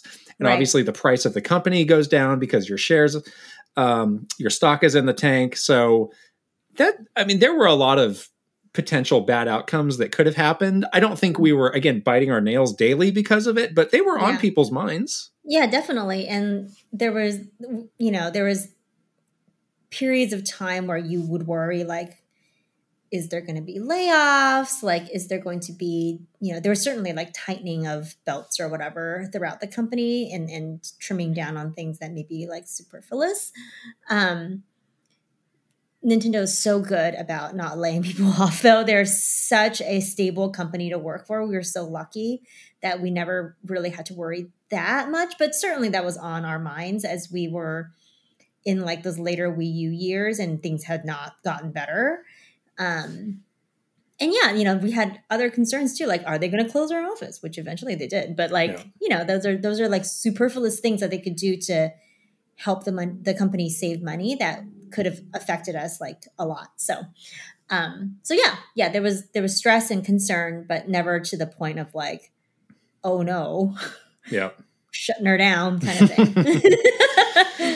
Grumpstraw is next. Hello. What do you think the trajectories of both of your careers as talent on camera would be like if you had joined another one of the big three?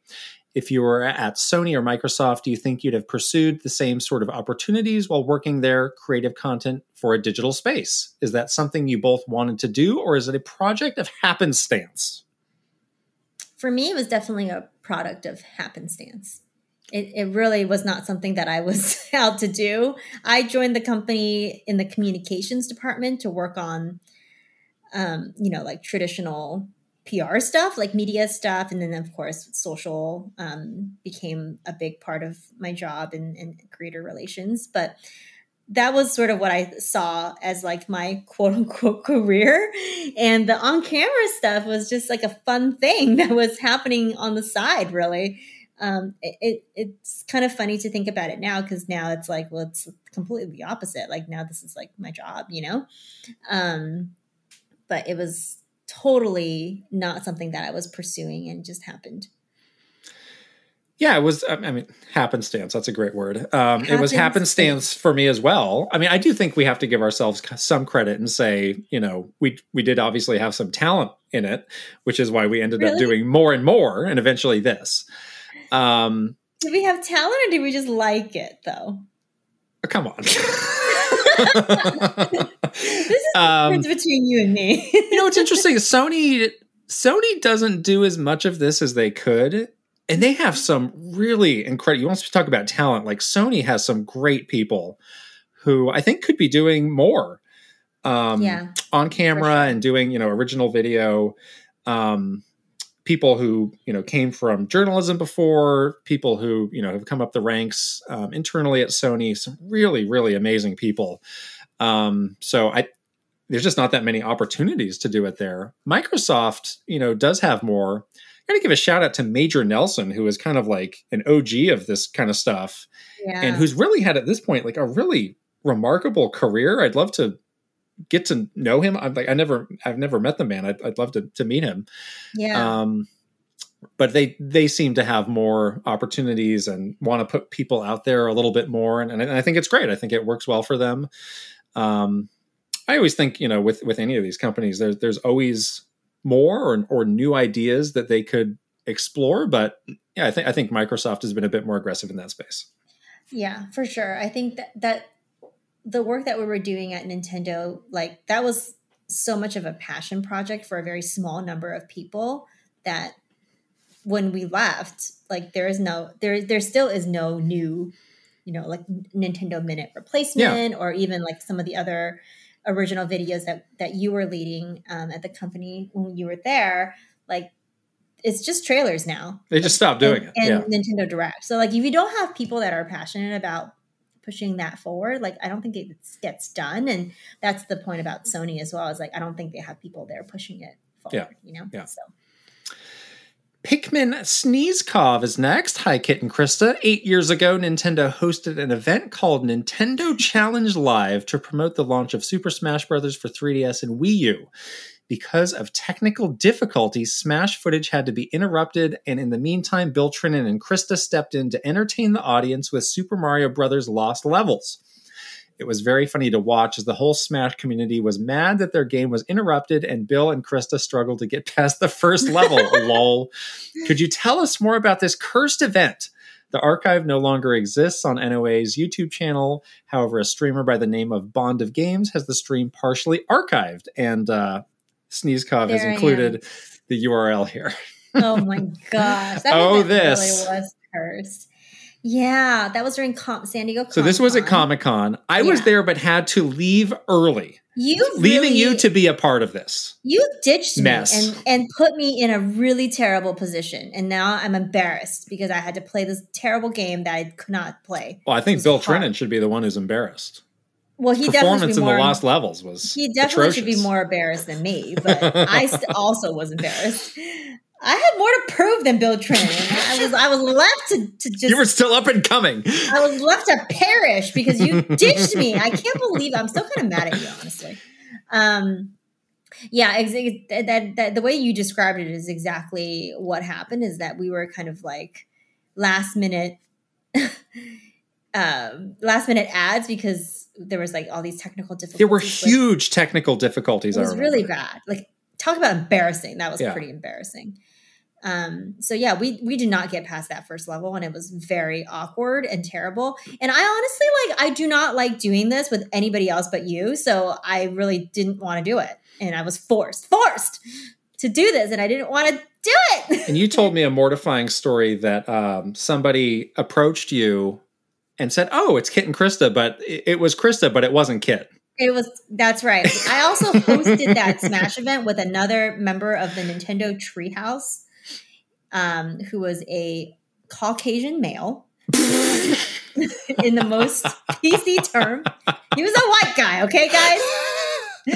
And I was Krista, and I was there, and then this person came up to me and was like, "Can I get a picture with you guys? You guys are Kit and Krista, right?" And I was like, "Well, I'm the Krista part of it."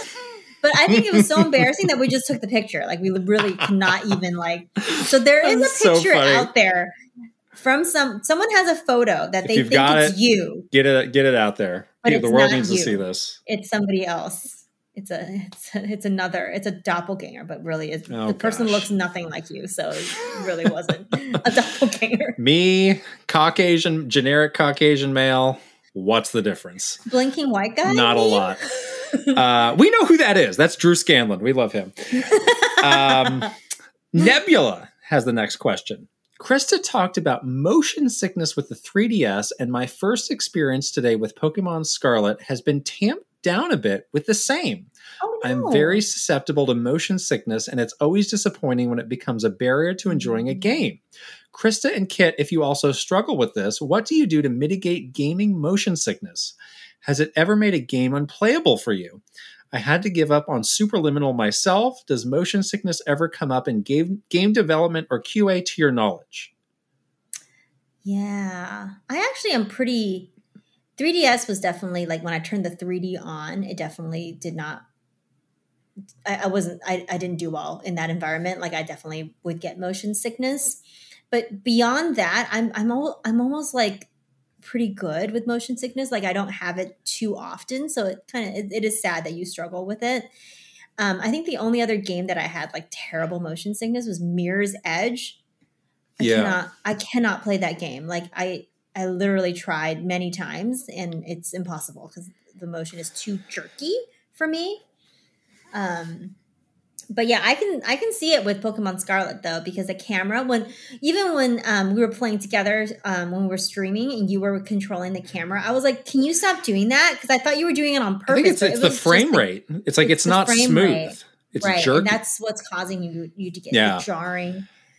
Yeah, I fortunately have never experienced this, but I know a lot of people who do. I do know it's something that in development and QA they take into account, because obviously you don't want that to happen. Right. It does seem to, first person games seem to have it a lot. There was another game on Xbox, Breakdown, I think it was called, which was kind of a predecessor to Mirror's Edge, where you could like see the hands and it was like the full body from a first person perspective. That seemed to really mess with a lot of people. But yeah, that's a very interesting quirk of making games that, obviously is a big issue for a lot of people. Yeah. Ways to prevent it though, I think you have to just maybe play it in like shorter chunks. And I do think playing on a bigger screen makes it worse for me. Oh, really? So like maybe try playing it just handheld. The game doesn't have graphical performance, so why bother anyway on TV mode? So you might as well, if you want to just get through this game, play it on handheld and like look outside, look at the horizon often. I don't know. Good luck. I'm sorry that you're dealing with it, that sucks. Our next question is from MadDog5981. In your roles at Nintendo, did either of you have to deal with the ESRB? Were any Nintendo games given the ratings that were higher than expected? And if so, was there any back and forth or negotiations in order to change the rating? You were frightened of the ESRB. So very frightened. I couldn't even say mimosa. Well, Nintendo was frightened of the ESRB because they ruled with an iron fist. Like, we had to do mandatory, what was it, twice a year? Twice a year. Training. ESRB training. Of like, learn, what the ESRB wants. How do you be compliant? Yeah. And it was grueling because if you got fined, like, it was big money. And it was like, your department has to pay for this. And it was kind of implied, like, you're probably getting fired if you mess this up, because you're costing the company a lot of money. We had a really close call with the ESRB on some Nintendo Minute videos where we got some bad advice. Oh and yeah. we got a nutty phone call. We were on a plane and we landed and we got some really like intense message from the legal team. Was like, what is going on? Like the That's ESRB right. is breathing down our necks. You need to change this immediately or we're going to get fined.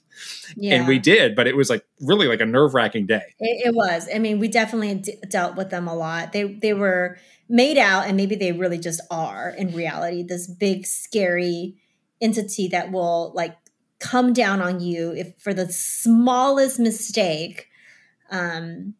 And the marketing team really like took the brunt of it because it needed to like for every video it needed to be like every 4 seconds before you play any footage. Like there was also a lot of negotiation about like ESRB free or like rated E footage even for mature games. That was the thing that was like such a headache. It's like if you point the gun at the camera, that's out. Or this is too much blood. And so like for a game like Bayonetta that ends up in a Nintendo Direct or something like that, they had to like scrub it down so that it's, ESRB friendly. And that was tough. That was like really hard to find like footage like that to use. And it was a pretty big headache. Yeah, honestly, marketing for M-rated games is tricky because of the ESRB. So that's why it was nice that we were mostly not dealing with those. I know. Yeah, exactly. Switching it up _ has our next question. Hey, K and K, how are things? Back when the Wii U was revealed, EA came on stage and said there would be an unprecedented relationship with Nintendo.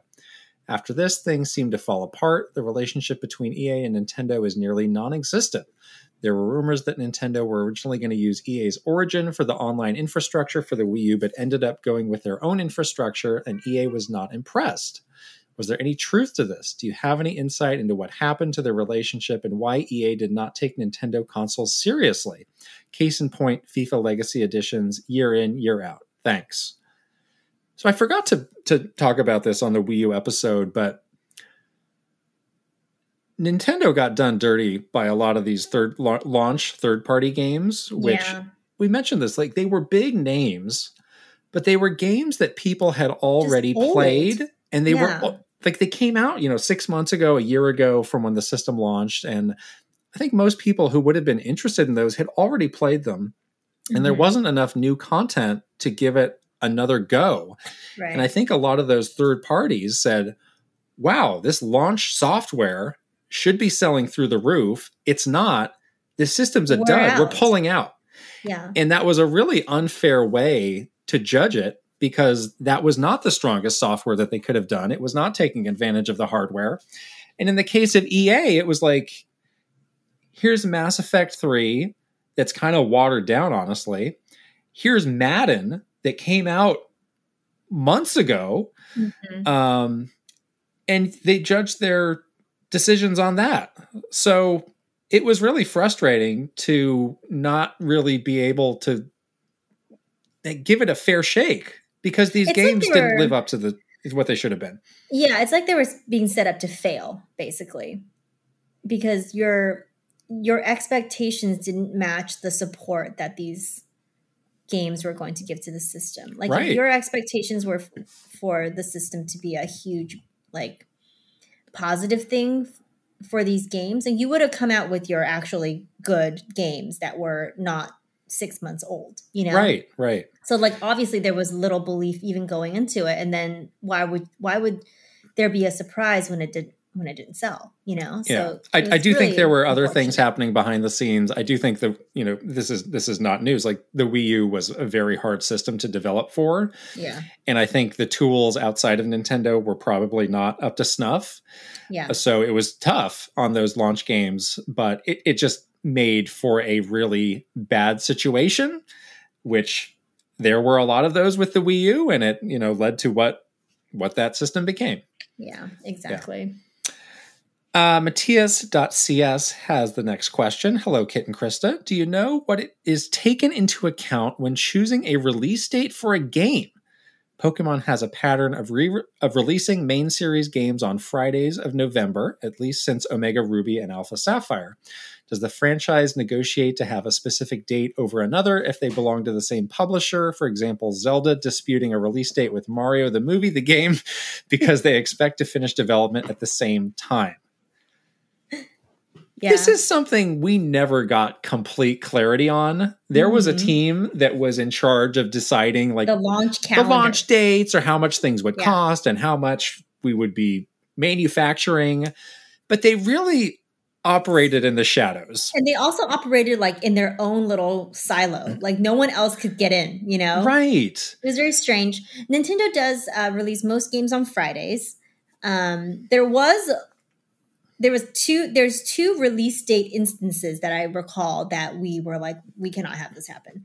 One was when September 11th was a Friday, and there was a want to release the latest Oh my Star gosh. Fox game on that date, and we threw up all of the red flags available and was like, no, please don't do this. This is so tone deaf and terrible. What are you thinking? And there were a lot of people that were like, what's the big deal? What's the big deal? I'm like, are you kidding me Oh my right now? gosh.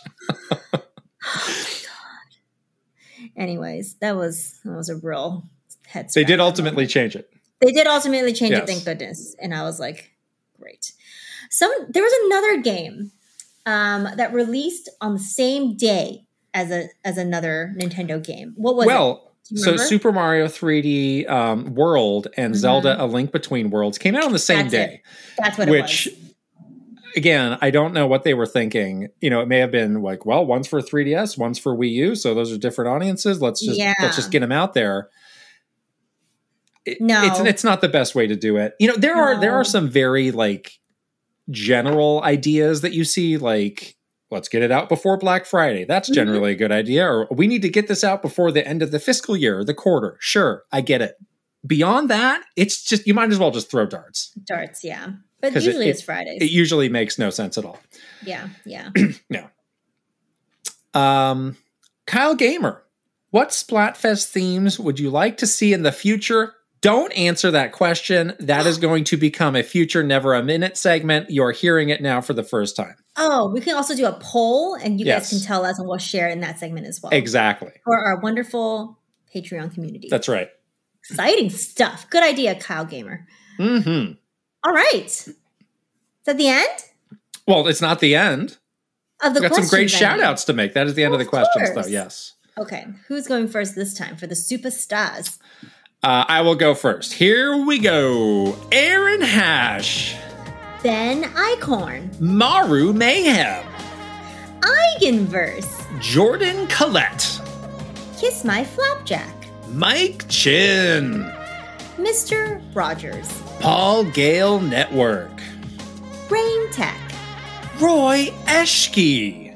Simon Barrera. Let's do this together. Okay. 3, 2, 1. Switching it up. Underscore. World premiere. Safaison. The Shark Among Men. VGM Life. Link, the Hero of Winds. Angela Bycroft and her pig Molly. And Turbocharged Nerd. Thank you, Outstanding. superstars. All right. Now moving on to our One Up Club graduation service. Should I go first? Please. Aaron Burgundy. Adam Edwards. Jean Malari. Ale Alejandro. Alexandra Pratt. Astrodev. Eagle. Bookem Dano. Brad SF56. Bruce Stash. Chancellor Fairley. Christopher Lay. Cozy Tar. Captain Cinnamon Buns. Captain Alex. Sea Roper 17. Daniel Cold. Daniel Valencia. Dachshund. Doodoo Phase. Douglas Chomix. Dino Punch. Elite Peach. Espars 50. Ezrato. Fart Priest 69. Airbound. Fred Rossi. Gar. Garrett Hallfish. Ian Shea. Israel or Izzy. Jay Rando. Jabroni Jones. Jackie Z. JK99. JBJ. Jeff Yoakum. Jeffrey Hernandez. Jesse Hernandez. John Responte. Jonathan Rowe. Jordan Hemmerly. Joseph DeHaze. Joshua Clements. Juji Fruit. Just Camtro. Kai Commercio. Kawa 2796. Kelp Shake. Kevin Delane. Christopia Party With Me. Kyle Gamer Barry Rookie. Kyle Kretzer, Kyle LaBeouf, Kyler Nelson, Linnell Stickman, Lego My Froggo, Lemma, Lit, Lucas Pico, Mad Dog 5981, Malfarink, Marky Man 64, Matthew Rewald, Mecha Dragon 101, Megan, Michael Cravens, Michael White, Mikey, Mr. Andy Pong, Murph, My Tran, Nasir, Nathan Burkhart, Panda Buns, Piano Psychopath, Prime Factor, Prince Charmless, PS Wii, Quinn Hartigan, Reaver, Ray Chiron, Ryuji Utsuho Okuu, Renee Rivers, RJ Kern, Rob Osborne, Rox, Ryanetta, Sam Neeland, Sharif Jackson, Sheer Cold Vanille, Shinru, Slowbro, Schmiggles, Silly Ferret, Spicy Munchkin, Steel Citron, Teppo Limburg, Thomas Alvarez, Travis Torline, Troopage, Tugs Puppy Bear, Tyler Geis, Video Game Stupid, Beautiful Dandy, Virtual Bot, Wicked Davy, Will Ernst, Will Johnson, Zudaverf, Zelgaroth. and Droid. Whew! Woo! Made it. The ending is always hard. Like a tongue twister at the end. Oh, man. Awesome. Well, that was fun. I'm so glad we got our TGA predictions all locked up here, and I can't wait for us to find out how right or wrong we are when we're live. Indeed. In LA, all dressed up in our party finest. It's going to be fun. Yeah. All right. Well, don't forget to subscribe to our Patreon at patreon.com/Kit and Krista. Lots of fun things going on there, and we're gearing up for our next monthly meetup. So if you sign up before Saturday, you'll have time to come hang out with us. What else is happening? Follow us on social. Follow us on social. Yeah. We now Twitter. Have a Facebook page. That's new. I was going to say, we're wow. on Twitter, Instagram, TikTok, YouTube, and Facebook. Wow. Yeah. If you're watching this on video, do us a favor, subscribe to our channel. If you're listening on audio, you can leave a 5-star rating and write a short review as well. Thank you very much. It does help us a lot, so thank you for doing that. All right. I think that's it. Happy Thanksgiving, everybody. Happy Thanksgiving. Yeah. Okay, bye. Bye.